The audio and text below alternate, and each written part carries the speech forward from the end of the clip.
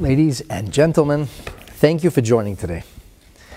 I'm really excited to share the information that I've collated, collected, and sewed together. This is life-changing. This is the real deal, and it can upgrade and enhance your life and my life. One little proviso. It's not easy. There's nothing easy about what we are going to study today, but the good news is it is eminently possible. We can achieve this if we work really hard. With no further ado, today's very special class, Sea of Tranquility, has been very generously dedicated by our dear soul member Lisa White. And she does so to commemorate her father's yahrzeit, Menashe ben Aryeh Leib. May his neshama have an aliyah, and may all of us be able to share simchas, happy, positive, and good occasions together. Okay, let's take it away. Yesterday we learned that speaking of benefits or fringe benefits, that there's something enormously beneficial to be achieved by creating or nurturing or developing or having this thing called Bitachon, trust, insofar as your Yiddishkeit, your spiritual pursuit is concerned. That would refer to things like prayer, Torah study, and perhaps even the way we treat others. Especially as the Marpel Nefesh termed it, the notion of Inyan HaTorah refers to Leilech B'derech HaTorah, to go in the pathway of Torah. So it'll be enormously beneficial for you to walk in the pathway of Torah and succeed in achieving spiritual fulfillment if you have Bitachon. Why? Yesterday we talked about this notion that seems almost counterintuitive. And I think we came to an understanding of why it wasn't counterintuitive. But the Sha'ar HaBitachon said that the first benefit is menuchas nafshei u'bitchonai. You're tranquil. You have peace of mind. After all, bitchonai, your security, yazev el alakov, as the 𝙒𝙑𝙀𝙀 said. You leave that in Hashem's hands. And we spoke about this chiyuv, this obligation that a servant might have, in fact would have, to rely on the instructions or orders that he or she got from their master. Chayiv livtayach. And I disagreed with the English translation yesterday, and I stand by that. And I want to re-emphasize that in the commentary, 𝙒𝙑𝙀𝙀, she says, "Hata'am shemechuyev la'azev bitchonai." The reason that you're obligated to place your trust, dafka b'Hashem. So there's this emphasis on chayav, on an obligation. We're obligated to place our bitachon, our trust in Hashem. What does that mean? What does it mean we're obligated to place our bitachon? In the metaphor of the parable, if you remember, the servant is not supposed to be second-guessing the orders that he got. The construction worker is not looking at the blueprints and say, well, I'm not sure. This doesn't seem to add up. It doesn't jibe with my understanding of this project, so I don't think I'm going to be cutting or cementing or drilling as the plans indicate. That would be a very bad idea. The right idea is, you have plans. There's a team of professionals who worked on creating these plans, expert engineers and architects. Your job is to follow the plans. I'm a simple servant. As a simple servant, there is no credible logic to me questioning the orders I received. That's a recipe for disaster. And so, we shouldn't be questioning Hashem. We should rely on Hashem. Okay, my friends, here's what I don't really understand. I'm not going to create or blaze my own path in spiritual pursuit. I'm not going to question the value or virtue of a particular mitzvah. I'm going to take it at face value.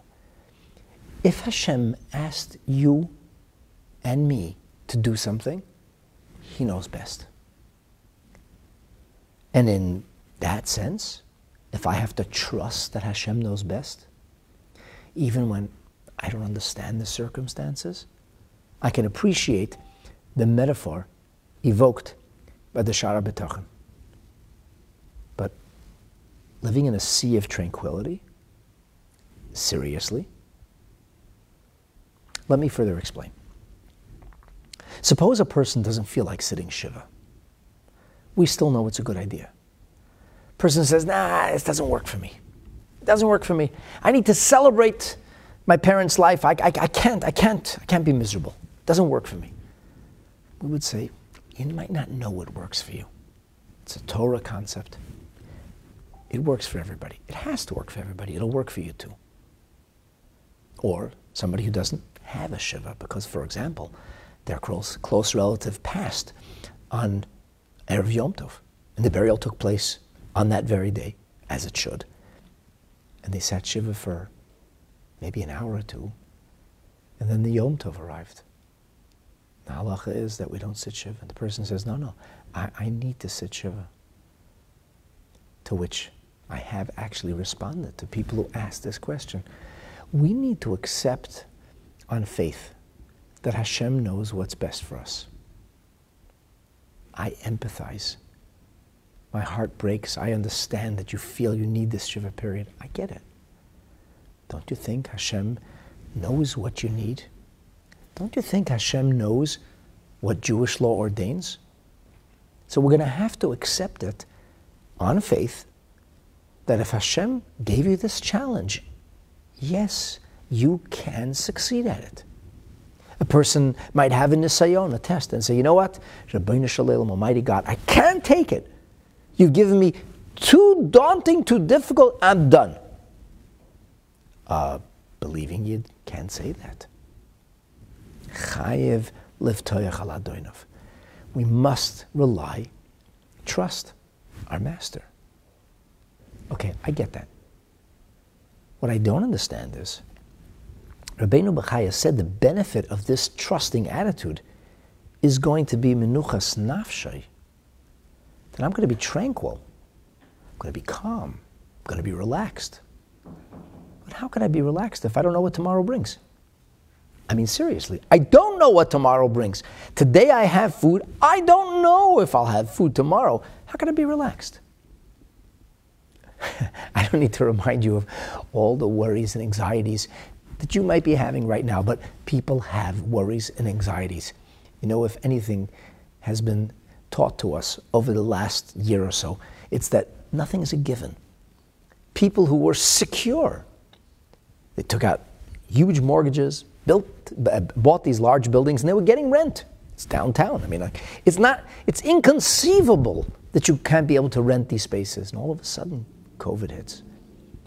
And people are working from home. And we're still in lockdown, but in most parts of the world, people have moved on. Many of them did not come back to the office. It's actually beneficial for the businesses to downsize, not use the office space, and instead you rent one of these temporary offices for an occasional meeting. A sea shift in what we call the way business is being done. So you were so sure, and it wasn't so sure. All of a sudden the rent isn't there and you can't pay the mortgages. We got a problem. Somebody could have invested a lot of money and purchased a license to operate a car service. And then all of a sudden something named Uber came along, and Lyft, and half a dozen other online platforms, and all of a sudden the car service is scrambling to be able to pay its bills. These are just silly examples. But I don't have to remind you what you're anxious about. Most of us are already anxious. We live with lots and lots of stress and anxiety and fears and uncertainties, can anybody tell you that tomorrow is going to be good? Can anybody tell you that things are going to be fantastic? Seriously. Oh, I trust it's going to be great. That sounds to me like a delusion or an illusion, cold comfort.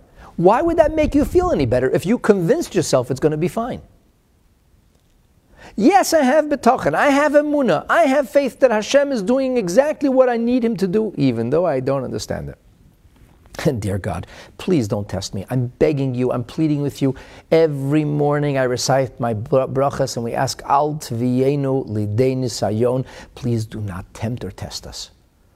I don't think I have the gumption, the courage, the fortitude, the strength. Please, Hashem, don't test me. And sometimes He chooses to test us. And then we must believe it's for the best. Okay, I can understand that we must accept what Hashem does. But how could I be calm? How could I be certain? How could I be relaxed and tranquil, being assured that things will go well for me, when in fact, maybe they won't? And every day there are people who wake up in the morning and that day seems just fine, chipper, just like the day before. And in a moment, everything changes. Rahman al-Islam. I mean, what is Rabbeinu Bachaya talking about when he says, oh, you can study Torah, you can pray with great fervor. You don't have to worry because all your anxieties are gone because you have bitachon. Because you trust that Hashem is going to do what's good for you in an overt way. I'm not talking about on cloud nine in some kind of theoretical spiritual plane. Factually, actually, it's going to be great. Really? How do you know? How do you know? How can anybody be certain? How can bitachon give anybody real peace of mind? This is a big question. Clearly, Rabbeinu Bachaya knew something that at this point he is not communicating with us. Now, some of the things that we will learn later in the Sha'ar HaBitachon will help us to understand how Rabbeinu Bachaya was so sure of himself when he said these words. But we can't wait. And there's lots more than what he actually speaks about here. So Rabbeinu Bachaya is going to tell us how we can get to that bitachon. He is going to give us a strategy. But for starters, here in our Pesach HaShar, as we enter the threshold of this gate, we need to understand the notion of the Menuchas HaNefesh, the sea of tranquility that we're supposed to be living in, based on bitachon. Let me begin by sharing with you the remarkable words of the fourth Rebbe of Lubavitch, the Rebbe Maharash. It's a rather short Hasidic discourse from the year 1866, really just the first few months, or maybe month or two, after the Rebbe Maharash had succeeded his illustrious father, the Tzemach Tzedek. It's the time of the Industrial Revolution.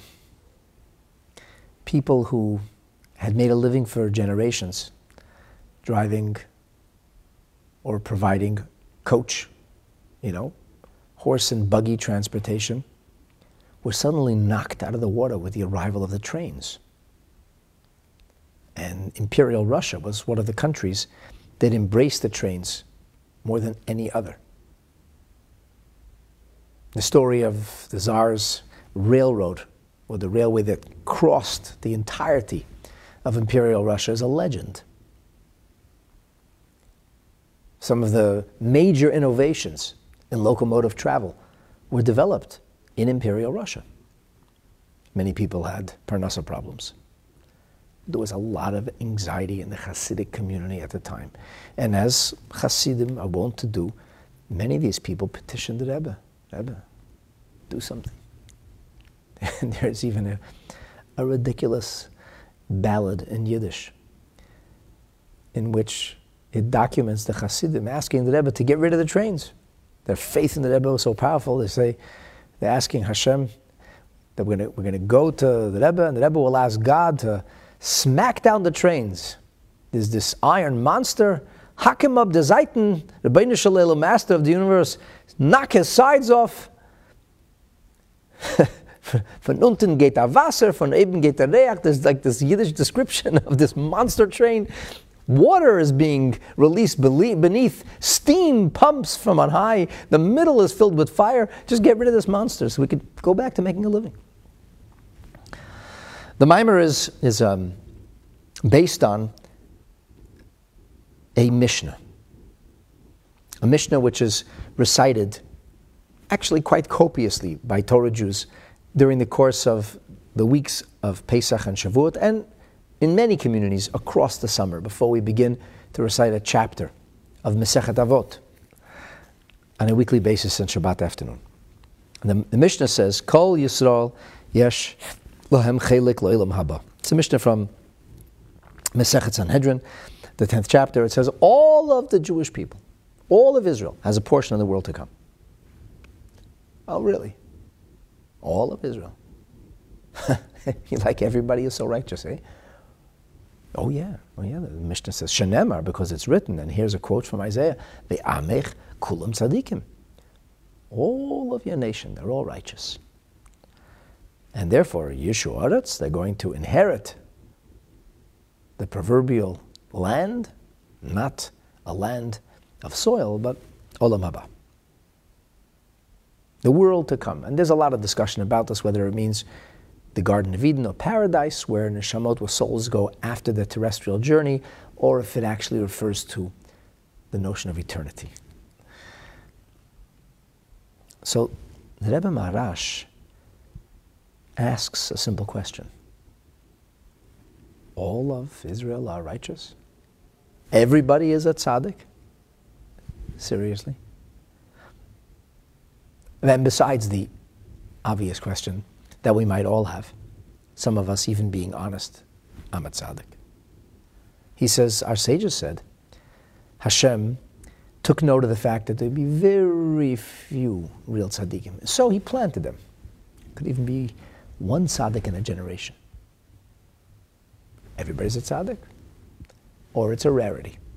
Which one? And the Mimer goes on to address this notion of, why do we call a person who does mitzvahs a tzaddik altogether? Tzaddik is a term that's used in the judicial context. It means somebody is meritorious in judgment. You come out found wanting, or guilty, or exonerated. That's really what tzaddik means. So why would a righteous person be called tzaddik, which doesn't really mean righteous, at least not in the Hebraic sense? And the Rebbe develops this notion. He asks a question, why are all mitzvot called tzedakah, which is from that same noun, that same root word. And he develops this idea that really all spiritual pursuit is charitable in nature. That which is charitable or righteous in nature is to provide for one who doesn't have. And he says our world, which is deprived of the presence of Hashem, is made brighter. The atmosphere is made a little bit thinner through the performance of mitzvot. Mitzvot in which we express kindness, care, concern, and sensitivity for another human being, but also mitzvot between us and between God. We're actually making a contribution of sorts. It's like putting money in your RSP. Canadians do that all the time. They have a retirement savings plan, and they can put money away, and it's a tax shelter. See the RSP, benefit from the RSP. Not everybody makes it to be able to use the RSP, but people want to have it. And here, the RSP you're making a contribution to is necessarily something that will come home to you. but not just you. Because every mitzvah dents the darkness and makes our world a godlier place. It brings Hashem's presence into our reality. And when Mashiach comes, the trillions and trillions of points of light will suddenly all snap into order, like an electromagnet. It'll just like a magnet snaps things, and all of a sudden the lights will be on and everything will be different as a result of the mitzvah we do. And so the Rebbe develops this idea that tzaddik means to do things which are, proverbially speaking, good. Okay, so we're making a contribution. And then he questions the notion of everybody being a tzaddik or very few people being a tzaddik, and he quotes a Zohar which talks about the mitzvah of Brit Milah, freely mistranslated as circumcision. And he says it's framed in two ways. One way is applicable to just about everybody. The other way is applicable to very, very few people. And he maintains that ultimately the notion of tzaddik, as it's applicable universally to everybody, is real. It's real. Okay, so if everybody's a tzaddik, that's great. So what's the bad news? Let's pop out the champagne and celebrate. We're all tzaddikim. Says the Rebbe, 𝐓𝐑𝐀𝐍𝐐𝐈𝐋𝐈𝐓𝐘.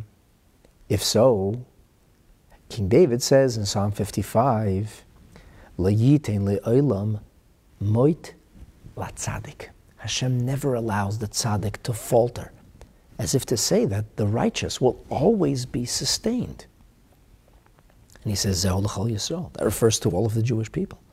David HaMelech, King David, chanted, sang, recited. He wove these words, Ba'ad klolius neshamas Yisrael, on behalf of the souls of Israel. And so we're all supposed to have parnasa.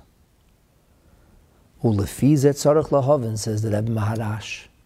Something isn't adding up. Halei anoroyim shahar b'Yisrael 𝙒𝙀𝙀. And in another manuscript it says me'od. Dachuk means things aren't really good. You're pushed. You're scraping by. Just barely. So people aren't actually making a living. So many people. And here we have this promise in the book of Psalms. Hashem says, everybody will be taken care of. Everybody will make a living. Everybody will have sustenance. He didn't say everybody will be a multimillionaire. He didn't say everybody will drive a Corvette. He didn't say everybody will have a private swimming pool. He didn't even say that you'll be wearing 16 pairs of shoes. He said you'll have your basic needs met. Everybody will have their basic needs met. Median, above the poverty line. That's basic. And that goes for everybody. Well, if so, how does this beautiful idea jibe with the ugly truth?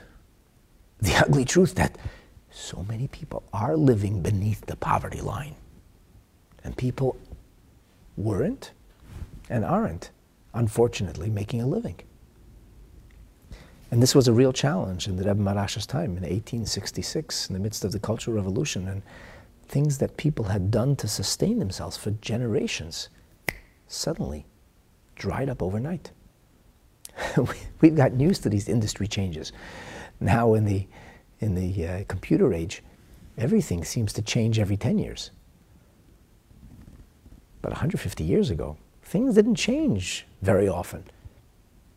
In order for things to shift or change, centuries would sometimes have to go by. And then the Industrial Revolution happens, and it's been accelerating ever since. We get more change in a few months than they once got in a few decades.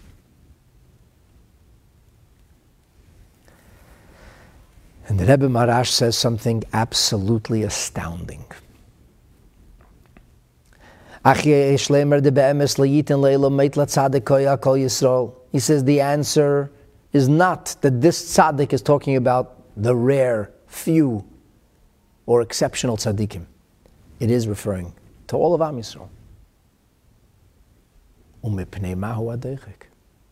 Then Then why isn't it that way?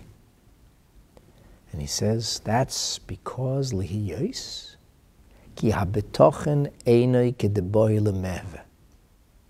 Because our trust, our certainty, our reliance on Hashem isn't the way it should be. Sha'ar HaBitachon, it says in the same collection of verses, Hashlich al Hashem Yehovcha. Cast your aspiration, your hope on Hashem. Pin it on Him. It's His problem. He's going to take care of it. But instead, people believe that it's their own business acumen, their own machination, if you will, that's actually manufacturing parnasa for them. And because people believe that, and because people have these twisted ideas, he says, that they're making the magic happen, they're actually locking themselves out of the parnasa that's due to them. But if you would actually trust Hashem, sound familiar? If you'd have that peace of mind, to focus on your spiritual pursuit without anxieties, calm, knowing that Hashem will for sure provide, because He promised He will. He would. You would necessarily receive the parnasa. That is yours for the taking. Just like that. If this is starting to turn your head and drive you crazy, listen to this.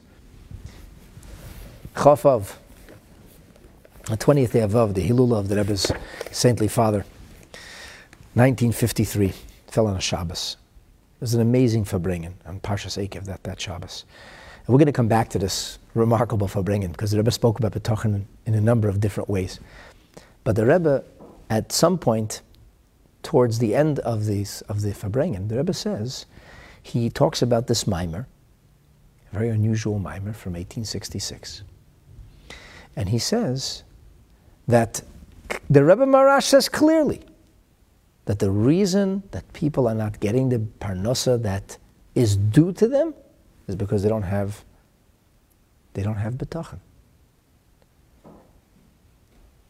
And he says because of that, Kishe'eni beteach 𝐾𝐍𝐸 mafsik hashefa beparnasa. You're stopping the flow of sustenance. And the Rebbe gave a very interesting metaphor, which I'm going to update for you in a minute. He said it's like turning the faucet off. It isn't as if there's no water coming through that faucet. You turn the faucet off. The pipe is live. It's attached. The water's there. Everybody's got water. Well, but I don't have any water. Turn the faucet on. Simple as that. In modern sense, the Wi-Fi is working. Just get the code. Once you put the code in, like everything's fine. The download will begin. The broadcast begins to stream. You just need the code. Simple as that, eh? Really? Simple as that? What, you just have parnasa and magic? I mean, I'm sorry, you have bitachon, you have trust in Hashem, and by magic your parnasa suddenly appears? Well, it's not exactly like that. The Rebbe Marash says you have to do your work, of course. Hashem said you have to do work. But the question is what you're relying on. Do you rely on Hashem or do you rely on you? We'll talk about that more in a couple of episodes with Invincible Me. Some people think, hey, I can do this. I am invincible. I have the acumen, the smarts. I have the ambition. I'm going to make this happen. Said many a foolish person. Only to find out that that might be a path of folly. But at any rate, the point that's being made here very clearly is that Bitachon somehow will give you access to Hashem's blessings and you need not worry. No, let me rephrase that. He doesn't say you need not worry. He says you must not worry. You need to place your trust in Hashem and the goodness will flow. How does that work? How can I be sure? What if I'm not deserving? What if I'm not such a tzaddik? How can I be certain that as long as I'm certain, everything is going to be fine? We're going to spend the rest of today trying to understand what exactly Bitachon means, insofar as how is it magically able to unlock the keys for Hashem's blessings? How can we be so sure? Our next stop will be an excerpt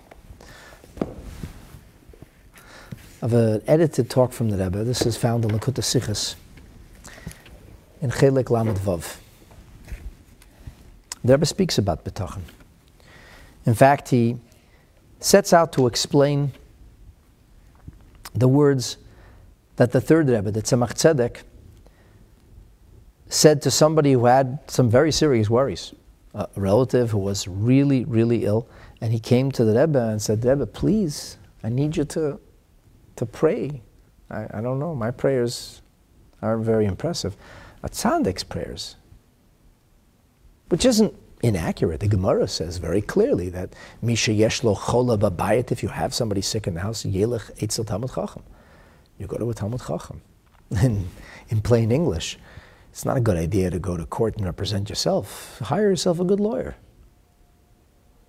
So the tzemach tzedek, who had prayed for and blessed thousands of people, turns around to this fellow and he says, you can do this.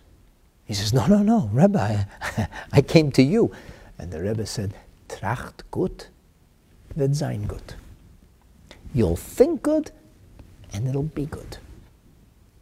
Which some think means positive thinking or some other pop culture mumbo jumbo. It does not mean that.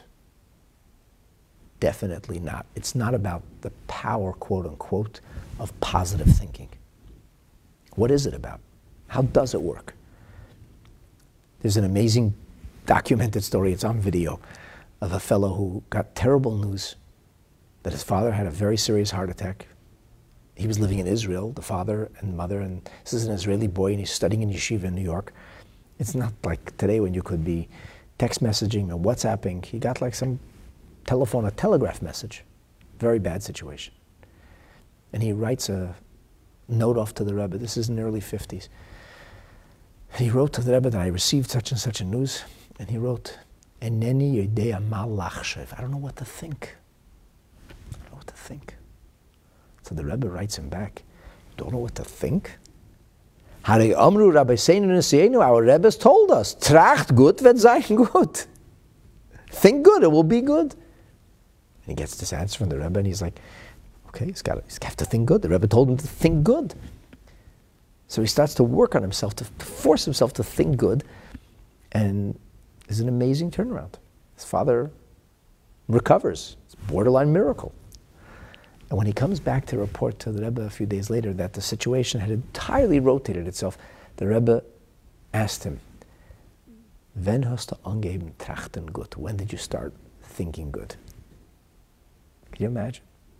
In other words, there's some kind of mystical power attached to those thoughts, but what does that mean? What does it mean, think good? Is there virtue or value to make-believe? Put yourself in a delusion and it will become a self-fulfilling prophecy? Mumbo-jumbo? Really? Is that what Judaism espouses or believes in? It's a fair question, eh? Lucky for us, the Rebbe actually explained this in detail. And it's even edited. And I'll quote from the Hebrew and translate. 𝐓𝐑𝐀𝐍𝐐𝐈𝐋 HaBitachon. And I want to underline and emphasize the word chov. Chov means an obligation. Obligations are never easy. Meeting your obligations are always challenging. Let's make it clear. There's nothing easy about what we're about to describe. It's obligatory. It's difficult. It's challenging. But at the same time, if it's a chov, if it's a burden or obligation that the Torah places upon us, as we discussed in previous episodes, we have to be certain. We have to believe that we have the power to do this. Otherwise, Hashem would never, ever ask us to do something we couldn't do. That would just be unreasonable, unfair. And God is neither. So it's the chova of bitachon, which we're commanded. I want to emphasize that word. Go back a couple of episodes ago about the virtue of it being a command. Eino rak prat. It's not just a detail, a tributary that flows from the notion of emunah, of faith. And the faith, sha'akol b'dei shamayim, everything's in heaven's hands, so to speak. HaKadosh Baruch Hu, chanun v'rachum, God is gracious and compassionate. That's what we say. So therefore, if God is gracious and compassionate, then it must be that if God is gracious and compassionate, and I believe that He's gracious and compassionate, that probably He'll be gracious and compassionate, and everything will be good, says who? The Rebbe says, Bitachon is actually not merely something ancillary to faith. It's not an add-on. It's not a codicil to faith. 𝐾𝐍𝐶𝐈𝐋𝐈𝐓𝐘, this obligation, he avoda b'fnei atzmai. It's an effort or an art unto itself. What is it? How do you define it? Sha'adam yismech v'yishoyin ala HaKadosh Baruch Hu, that a person says, I will rely on Hashem. You know when you have a big event, something that requires a lot of coordination, and you're like in 5 places, or maybe your head's in 10 places. So you have anxiety and you're worried. So you hire a planner, an executive director, a party planner, an event coordinator. And then you say, I'm going to be calm. I'm going to be calm. Say you're making a wedding. Remember those things before COVID? And you have guests and family, and you have a lot of things on your mind. So I can't be worried about the details. I need to know that somebody's taking care of this, and then I can be calm. I remember once coming to a wedding, the family was very nervous about the chuppah, and I said, relax, guys. I've done this over 100 times. It's going to be fine. Just relax. I'm not a newbie. I'm not a novice. I know how to officiate. I know how to... Could you guys please just calm down and enjoy the wedding? And I remember the father of the bride said to me, okay, you've calmed me down. I'm just going to try to focus on enjoying. I'm relying on you, Rabbi. I said, no problem. With Hashem's help, I'm going to be, with God's help, no problem. And I do get a little nervous before I officiate the wedding, not because I have stage fright, because it's a big responsibility. And I just want to be sure I do it right. And it's, I'm a little nervous doing Hashem's work. But in seriousness, when you're able to rely on somebody, you can kind of offload your anxiety. That's bitachon. Stop being anxious. Place it in Hashem's hands. Yashlich kol goyroli biyad Hashem. Your lot. Throw it into God's hands. Let Him worry. Kamesha Kosov, as it says, and this is the very verse we just quoted before, Hashlich al Hashem Yehovcha. Cast your aspiration, your concern, cast it on Hashem.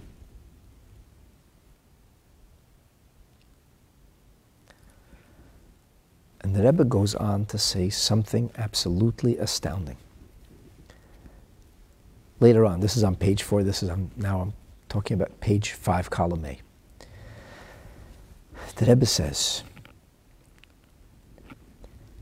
Yesod leBitachon shel Adam, the foundation upon which a person builds his trust, is this notion, HaKadosh Baruch Hu Yetiv loy, that God will do good for you, b'teiv hanira v'hanigla, a good that is overt and obvious, a good that does not require a leap of faith to categorize it as such. Ein hapirush. It does not mean, when we define bitachon, sha'amaymin, that the believer, because chaz de Hashem, abligvulu mida dida, because Hashem's mercy, His kindness is endless. L'roi, l'mishein roi, to the one who is deserving, and the one who's not deserving of God's beneficence. L'cheinu yikabel chesed Hashem. Therefore, I'm going to be able to live off the gravy train. Why not? Because God is good. Not because I'm good. I don't deserve it, but God is good. He just gives everybody. Like the candy man in shul, it doesn't good kids, bad kids. A kid is a kid. I'm Hashem's child. So I'm a little errant, a little bit of a troublemaker. Hashem He's going to give us all candies. Rebbe says wrong. That's not Bitachon. Listen to me carefully, my friends, because we are now starting to uncover an important secret. Bitachon hu avoda v'yegia benafshe. Bitachon, trust, is something that requires tremendous effort and toil insofar as your soul is concerned. It's not organic, easy, or natural. Vehi, and that effort, the effort to actually push the anxiety away, to force yourself to be calm, collected, and immersed in a sea of tranquility, because you know Hashem is going to provide, because you're convinced, because you left it in Hashem's hands. He mevia es chaste Hashem. That act of faith, that readiness to literally banish anxiety from your radar screen, that's not easy.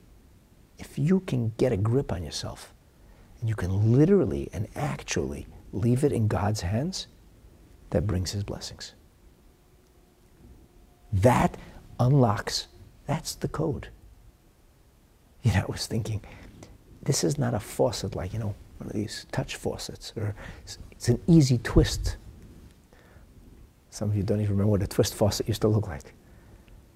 This is like one of those faucets that you need like a machine, pliers to open up, a wrench. That's the kind of faucet. Like sometimes you have these industrial faucets and you need to have something, a real tool with a vice grip to open it up. That's what we're talking about. You need to know the code.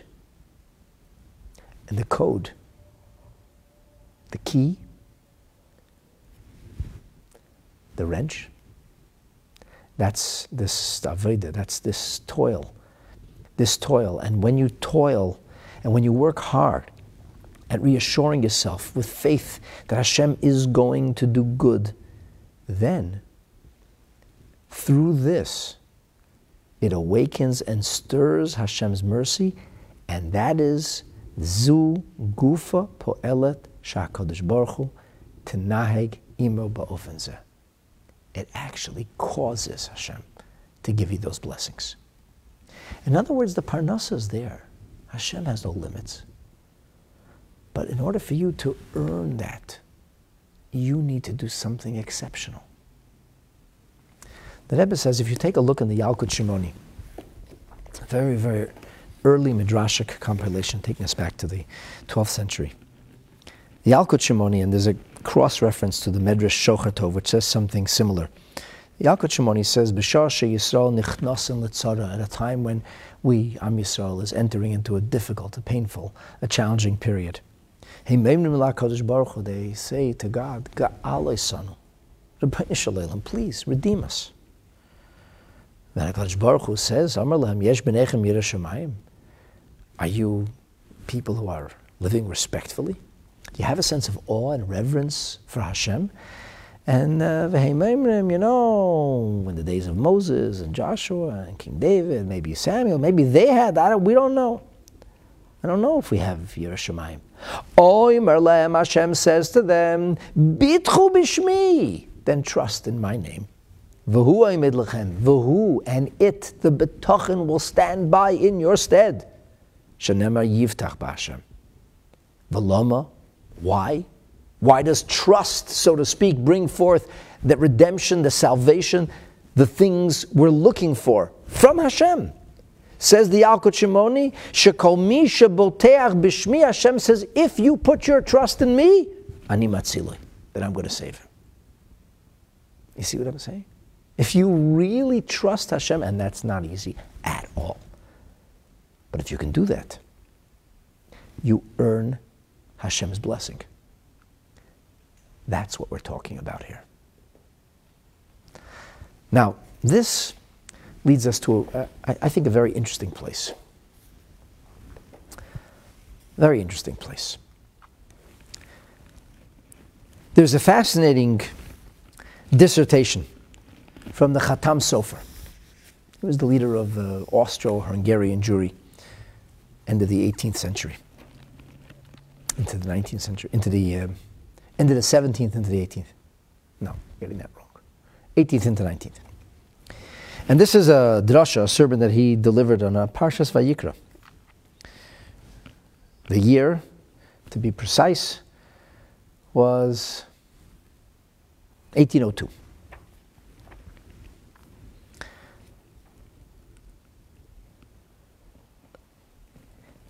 It's entitled Tranquility of Soul and Trust in God. Menuchas nafshei 𝐓𝐑𝐀𝐍𝐐𝐈𝐋𝐈𝐓𝐘 𝙒𝐵. So it goes like this.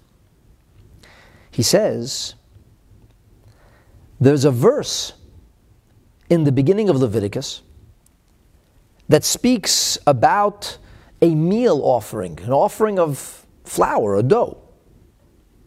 And it says, Kol ha-mincha asher takrivu laHashem. Any mincha, any meal offering that you bring to Hashem, you don't make it of leaven, and you don't make it with artificial sweetener, with nectar.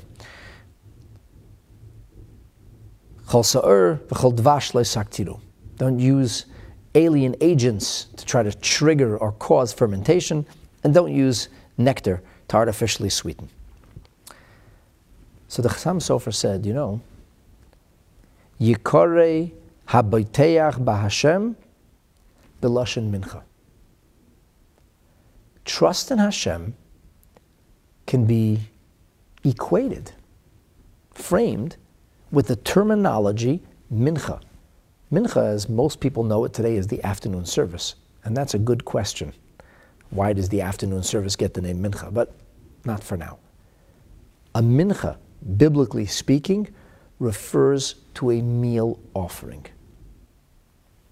I'm loath to use the Greek word sacrifice because it doesn't really reflect the essence of a korban. A korban is about kiruv, it's about closeness to Hashem, although there is a sacrificial element to it. There's animal offerings, sheep, goats, and cattle. And then there's offering that comes from grain. Animal offerings in the Beit HaMikdash are called korbanot, and grain-based offerings are called minachot, or a mincha. So the Khatam Sofer draws some kind of line between the notion of a mincha, a meal offering, and between the notion of trust in Hashem, because Rabbeinu Bachaya Bar Yosef Ibn Pekuda says, Menuchas nafshei u'bitachon 𝐴LELEKOV. Peace of mind, tranquility of soul, and trust or reliance on God. So he says, the word menucha, which means tranquility or peace, is not mutually exclusive from the term mincha, spelled exactly the same way, which in the Torah means a meal offering. The Khatam Sofer went on to say, this means that when a person casts his anxiety aside, when he places his reliance, his trust in Hashem, it's like a korban mincha. And therefore it has to be done right. Can't be done with arrogance. Can't be done with the notion of the fermentation called chimutz, which, you know, has little air pockets and it kind of rises. Like sometimes arrogance does. On nothing, on vanity, on air. That's not the way you have bitachon in Hashem. I'm fantastic, I'll trust you, God. And not with a sense of saccharine, false sweetness. But when a yid has sincere bitachon, that's like a korban mincha. And he says that bitachon, that's a major offering before Hashem. My understanding of the Khatam Sofer is that when we have Bitachon, we're actually bringing a korban, an offering before Hashem. You know, my friends, we can't bring korbanot. We can't bring offerings. We don't have a Beit HaMikdash. The Zohar says, Raza de Korbana Ole Raza de Ein Sof. The power that is encoded into the notion of these offerings, as they are described in the book of Leviticus and beyond, is able to stir, if you will, or bring forth a profusion of divine blessing from the very essence of divinity. It's a powerful thing. There's a reason that the Torah spends so much time talking about korbanot, and yet in today's day and age we aren't able to bring a korban. We try to engage in our prayers in a more passionate way, in a more meaningful way, so that they might be in the image of a prayer.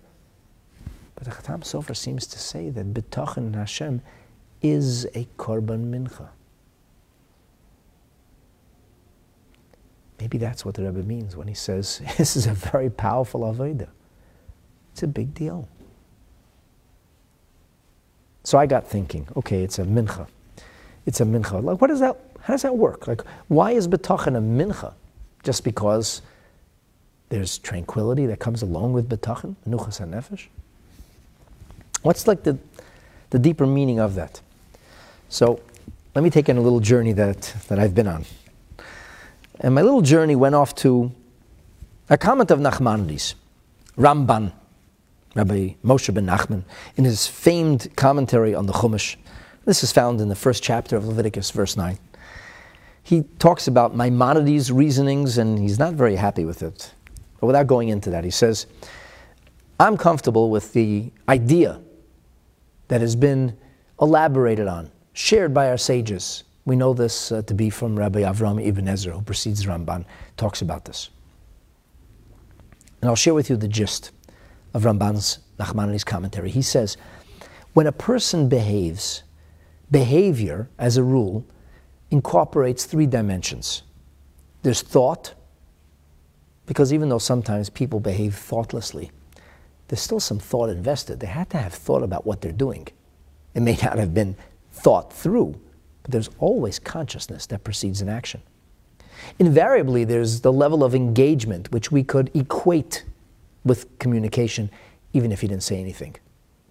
And then there's the action taken.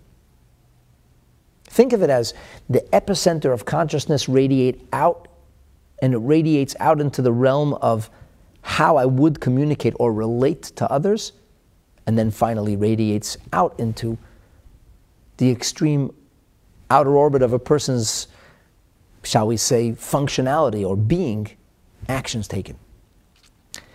So Nachmanides, Ramban says, when a person committed a sin, he needs now to slay the dragons or the demons that he created through sin. And therefore, the act of a korban, which serves as a mechanism to vaporize or cleanse the negative energy engendered through sin, necessarily has to have action, and something corresponding to thought, and something corresponding to communication. So he says, well, on the action level, the people would actually lean. They would lean their hands. It's called smicha. They would lean their hands on the animal. Like kind of, get up close. Before that animal gets offered in your stead, feel it. I'm not drawing a chas v'shalom, a direct link, but when you do kaparot on Erev Yom Kippur, and you hold that chicken, I try to be nice to my chicken. I don't want to hurt him. I hold him, and you feel the chicken drawing a breath and exhaling, and you feel the chicken's throbbing with life, and a moment later, the chicken isn't. It's jarring. It makes you realize how tenuous life is, which is, by and large, why we do kaparot. So you lean on the animal as if you're relying on the animal, as if somehow the animal is doing something for you. And then you have to verbalize, confess your sin. That's speech. And then, says Nachmanides, there's the thought that accompanies. The thought that accompanies a korban. For the person, for the sinner, for whom the korban is being brought. Nachmanides says that the incineration, the burning of the korban, if you will, the loss of the animal's life and it's being consumed in fire, is supposed to make you stop and think. You see the limbs of the animal going up in fire, and that reminds you of your own limbs with which you did inappropriate things. The blood is dashed on the mizbeach, and that represents life itself. As we say, 𝙒𝙗 HaNefesh. Plasma is what keeps us all going. So when a person sees all of this happening, he should think. He should think that the innards of the animal that are being burnt represents your inner thoughts, that the limbs of the animal being burnt represent the actions you take, that the blood of the animal represents your very life. And he should think that this person has sinned or rebelled against Hashem begufay ubenafshay, in a bodily sense, and really in a sense of soul or consciousness. You deserve not to be alive anymore. You were created with a purpose. You violated the purpose of your being. You've abandoned the mission upon which you were sent. Your body should be burnt.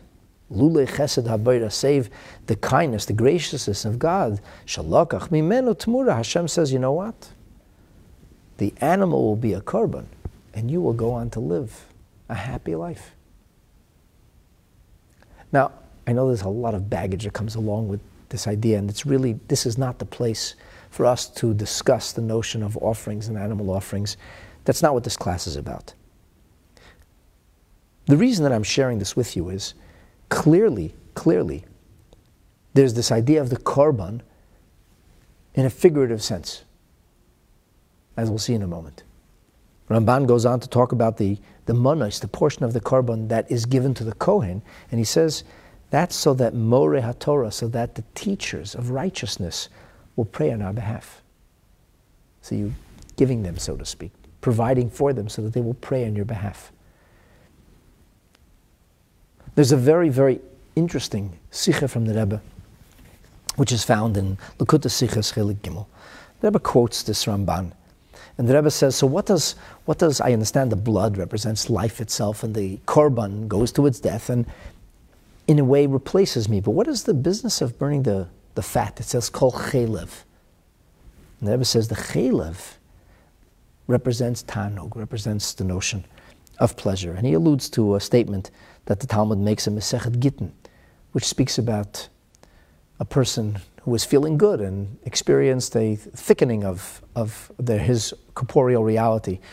And then the advice to be able to get out of his shoe was think about something that makes you contrite or sad or upset. And then there's a shrinkage that takes place. So anyway, the point is that pleasure is expansive. Chelev, the fats are expansive. That represents pleasure. And this is the idea. The korban is an act of devotion and dedication, as if to say that the tainug and the geschmack, that the pleasure, that the luxuriating that life has to offer should be devoted or focused towards spiritual pursuit in Hashem. We should take pleasure in the study of Torah. We should take pleasure in doing somebody a favor, not in self-indulgence with the attainment of our own satisfaction and libido. So, I'm thinking about all this. I'm saying, okay, so what is the meal offering? There's no blood, there's no guts, there's no fat. What's that about? What kind of korban is that? Now listen to this. Hashem guides me. Stroke of Hashgacha Pratis. This very morning, I'm studying a mimer from Likutei Torah, from the Alter Rebbe, Parsha Shlach. And the Alter Rebbe is talking about offerings. And he says that the soiles, that the flour of the meal offering is bechinas hadas. It represents attitude, the way I look at things, the way I see my perspective on life. Why is flour related to dat? Simple, he says. Our sages tell us, and this is found in the Gemara in Brachos on page 40, Ein hatinak yachal likros, a child cannot call out Abba, Papa, Father, until he is toyim tam dogan until he begins to eat his first solids or cereals. What does this mean? It means that the child's mind doesn't fully develop until it's stimulated through the eating of complex carbohydrates. And when he eats the notion of dogon, of grains, of cereals, of complex carbohydrates, it stimulates his ability to think, but not to think in a cogent way, and awareness, like das. He's aware that that man is his father. He's aware of his mother right away. He lactates and nurses from his mother. The child doesn't even have an awareness. But the father doesn't do those things. And when he's toyim tam dogon, he's suddenly able to identify his father to the point that he singles this man out from the others and he says, Papa, Father. So dogon, grain, is related to attitude. Then the Alter Rebbe says, there is, in that very same place in the Gemara brings an argument, a discussion as to what was the fruit from the original tree of knowledge. What kind of fruit was it? Here's a spoiler. It was not an apple. Definitely not an apple. There are a bunch of opinions it wasn't an apple. The most surprising opinion is that it was chita, that it was wheat, but wheats don't grow on a tree. Wheat isn't a tree. I mean, it's so confusing. Why would we even have such a supposition that the 𝐓𝐑𝐀𝐍𝐐𝐈𝐋𝐈𝐓𝐘 was a chita, was wheat? The Gemara clearly seems to understand that Adam Harishon, Adam and Eve's awareness of their nakedness, awareness of the difference between good and evil, selfless and selfish, began after they tasted that fruit. And if we are to say that that fruit is a chita, it's in perfect corollary with the words of the Gemara. This is how the first human beings were stimulated intellectually to have an attitude. The way they view things, it changed their perspective forever. A child's perspective is brought into sharp focus to the point that the child can recognize and say, Dada, when he eats wheat. And this, the Alter Rebbe says, is the meaning of a mincha. So look, I don't know. I'm just being, living dangerously, but I'm thinking to myself, maybe, this is what the Chatam Sofer means. Doesn't it sound right? Bitachon is an attitude. When you change your attitude, and that's a sacrifice, it's a korban, it's big stuff. When you change your attitude in life, you don't say, I know things are going to be miserable, the cup is half empty, and tomorrow will be empty altogether. I'm riddled with anxiety, with worries. I'm not going to worry. I am not worrying. HaKadosh Baruch Hu promises, L'yitam meit l'tzadik. I'm going to have what I need. It's going to come together. If I need it, I will have it, because Hashem promises it. So it has to be that way. If you can toil with yourself to change your attitude, you've just brought a korban. When you bring a korban, my friends, that's the code. That's the key. You have now succeeded in unlocking HaKadosh Baruch Hu's brachas. And I'm thinking to myself, wow, this Bitachon thing, definitely not easy, because korbanot do not represent anything simple, if you will, in our life. However, the notion of a korban can and apparently does bring us the most wonderful of blessings. And I want to finish by taking this even a little further. There's manuscripts that we discovered after the Rebbe's terrestrial passing, after Gimel Tammuz. Notes that the Rebbe jotted down for himself. Fascinating notes. Some of them are speeches or sermons that he gave, some that he never shared, some were personal notes. And all of it's printed. It's called the Rishimus. And in the 13th booklet of the Rishimus, there's a speech that the Rebbe was planning to give for an event for yeshiva students. It was an event that was related to the study of Mishnah and the study of Gemara, and the Rebbe was going to speak. He was going to speak. It's 1942. And he makes these notes for himself. And in the notes, the Rebbe interprets the mystical meaning of a korban. So he says, so what is the mincha? What is the meal offering? And he notes the difference between a Kohen's meal offering and a regular Jew's meal offering. The Kohen's meal offering is entirely consumed on the Mizbeach in fire. The regular, ordinary Jew's meal offering, just a fistful is consumed in fire, and the rest is eaten by the Kohanim. So, what is this? What does it represent? And the Rebbe said that the koimitz, that's nikrav, that the whole notion of wheat, if you will, or the concept of flour, represents the idea of making a living, a person's needs. There's an expression that's found in the 3rd chapter of Masechet Avot. It says, Im ein kemach, ein Torah. If there's no flour, there's no Torah, which means somebody's got to pay the bills. It's like saying no gas, no car. So this represents sustenance. Kemach represents sustenance in the proverbial bread basket of sustenance that people need. A full pantry, so to speak. And it represents then the notion of doing what it takes to provide for your family, which, in antiquity was farming for most of Am Yisrael. We were farmers. We worked the land of Israel. So a regular person is expected to toil out in the fields all day long. But he first must take a little bit of that proverbial flour, that time, and he has to dedicate it to Hashem. That's the komitz, that's the fistful of flour, that's your morning prayers and Torah study. And when you set aside a small portion of your day and you kindle it with the fiery enthusiasm and passionate engagement in spiritual pursuit, it elevates the rest of your flour, the rest of your dough. Ever hear the expression? You gotta make a lot of dough, it's gonna cost you a lot of dough. It's a euphemism. That's what we're talking about here. The Kohen's job is to be in the Beit HaMikdash.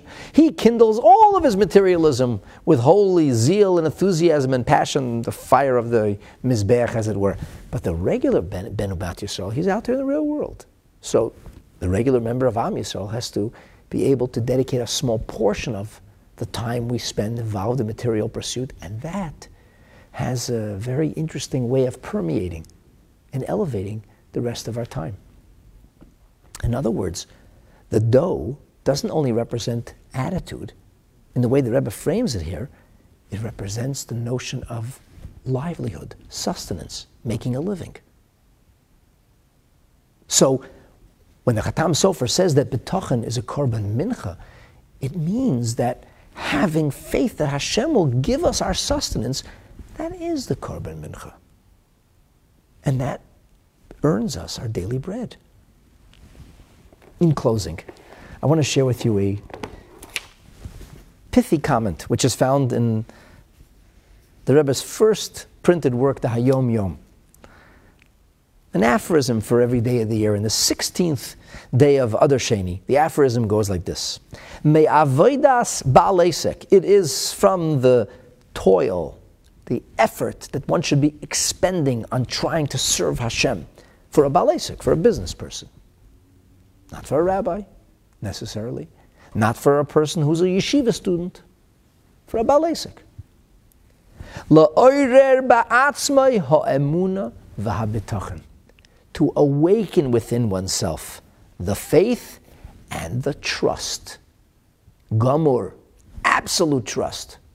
B'hazonu b'farnes l'chabasar, in He who sustains and provides for all flesh. Ki hu yizbarech yiten lei parnasase berevach. Hashem is going to give me what I need. I'm absolutely sure about it. So much so. Tzarech li is besimcha v'tuv livav, that this person doesn't go to business anxiously. Will I succeed today? He goes joyously. Ki'ilu parnasase kvar muzmenes, as if the deal is already done. You hear these words? That's the avodah. It's an effort, huge effort. In other words, to awaken within yourself a sense of absolute trust that Hashem is going to take care of you to the point that you're already happy, as if you made the deposit. as if the deal is done. Imagine that. In the letter that this is lifted from, the previous Rebbe speaks about a person who, as a human being, has the ability to have his mind control his heart. Fears, anxieties, uncertainties. That's in the heart. The mind can control the heart.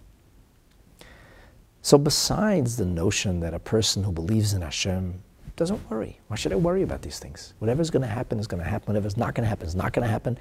My worrying will add nothing, as we mentioned yesterday in that little story with the 𝙒𝙀𝙧𝙀𝙏. But furthermore, it is written, that's what it says. Hashem will bless you in all that you do. In other words, I have to do my part, because according to Torah, I have to do my part. I need to go to work. I need to make the efforts, my best efforts, appropriate efforts.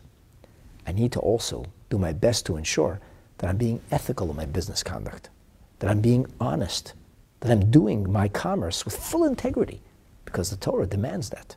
How could you go and say, I'm earning Hashem's blessing by violating Hashem's will, by lying, stealing, cheating, misrepresenting? You know that religious guy who ripped you off last week? Yeah, he's not so religious. Because a person who's observant of Torah would never do that. Oh, he may wear a black hat. Doesn't make him observant of Torah, at least not of that part of Torah. So he's picking and choosing. He chooses to eat food that has a kosher symbol, but to do business, that's not kosher. That's sad. It doesn't make him religious, though. At least not on the business level, which is a very important part of our religious devotion to Hashem. Hakoil al pi dini haTorah, everything by virtue of Torah law. Just like Torah law makes the food kosher, prepared, appropriate or not, same thing with business. It is our obligation to create a fitting receptacle, an appropriate envelope for Hashem's bracha. And the Frierdiker Rebbe says that's on two counts. Number one, you want to be able to earn whatever you're earning honestly. And you want to be able to do it in a way which is plentiful. Number two, even after you earn the money, you want Hashem to bless you with the ability to spend it on good things, not doctor bills and speeding tickets. So just because you made the money doesn't mean it stays with you. And in fact, when the money isn't really supposed to be yours, not only will it beat a hasty retreat, it will take some of what was yours along with it. There is a fascinating letter from the Rebbe Maharash, with whom we began today's presentation with. And the Rebbe says, Rebbe Maharash writes, the Frierdiker Rebbe says, I have this in my personal archives. Manuscript from my grandfather. And I will quote, Ubidvar inyonei haparnasa shedoyig. With regard to sustenance, you are consumed with anxiety, he writes to this person. And you write, Me ayin yavo ezri, paraphrasing Psalm 121, from whence will my salvation come? The Rebbe Maharash writes, Halei b'samachlei, the next pasuk says, Ezri me'im Hashem oiseh shamayim va'aretz. My help will come from God who created heaven and earth, that is to say, Hazonu Mefarnas, the Almighty Creator who is omnipotent, for whom anything is possible, who sustains the entirety of the galaxy, of the universe, heaven and earth and all of its hosts. And he can sustain you too. And therefore, the Rebbe Maharash says, it is imperative that you get yourself used to thinking positively, to imagining, to seeing in your mind's eye with the power of Bitachon that Hashem has already provided for you. And when you can do that in a manner that is so palpable that it filters into the range and realm of your emotion, where you're actually happy and satisfied, you're at peace, you're immersed in a sea of tranquility. In doing so, and you don't just happy-go-lucky enjoy life.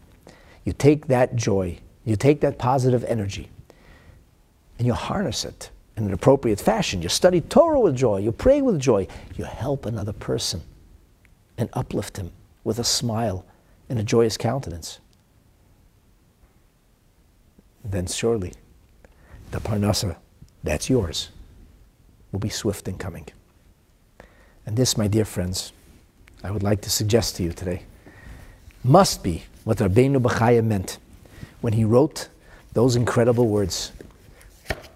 Hatoyelas, the benefit that you will receive in Torah, if you do Bitachon right, it necessarily means that you have menuchas nafshay. You're obligated to do that. Just as a servant is obligated to follow orders, you and I are obligated to trust Hashem. And when we trust Him like that, amazing things can happen.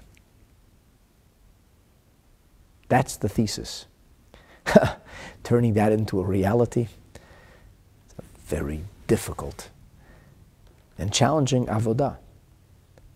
And that's what this series is going to be about, as we will continue to analyze the importance, the profundity, the meaning, and ultimately finding the strategy to be able to implement this Bitachon so that we can all live with certainty by learning to trust Hashem. Thanks so much for joining. Have a beautiful day.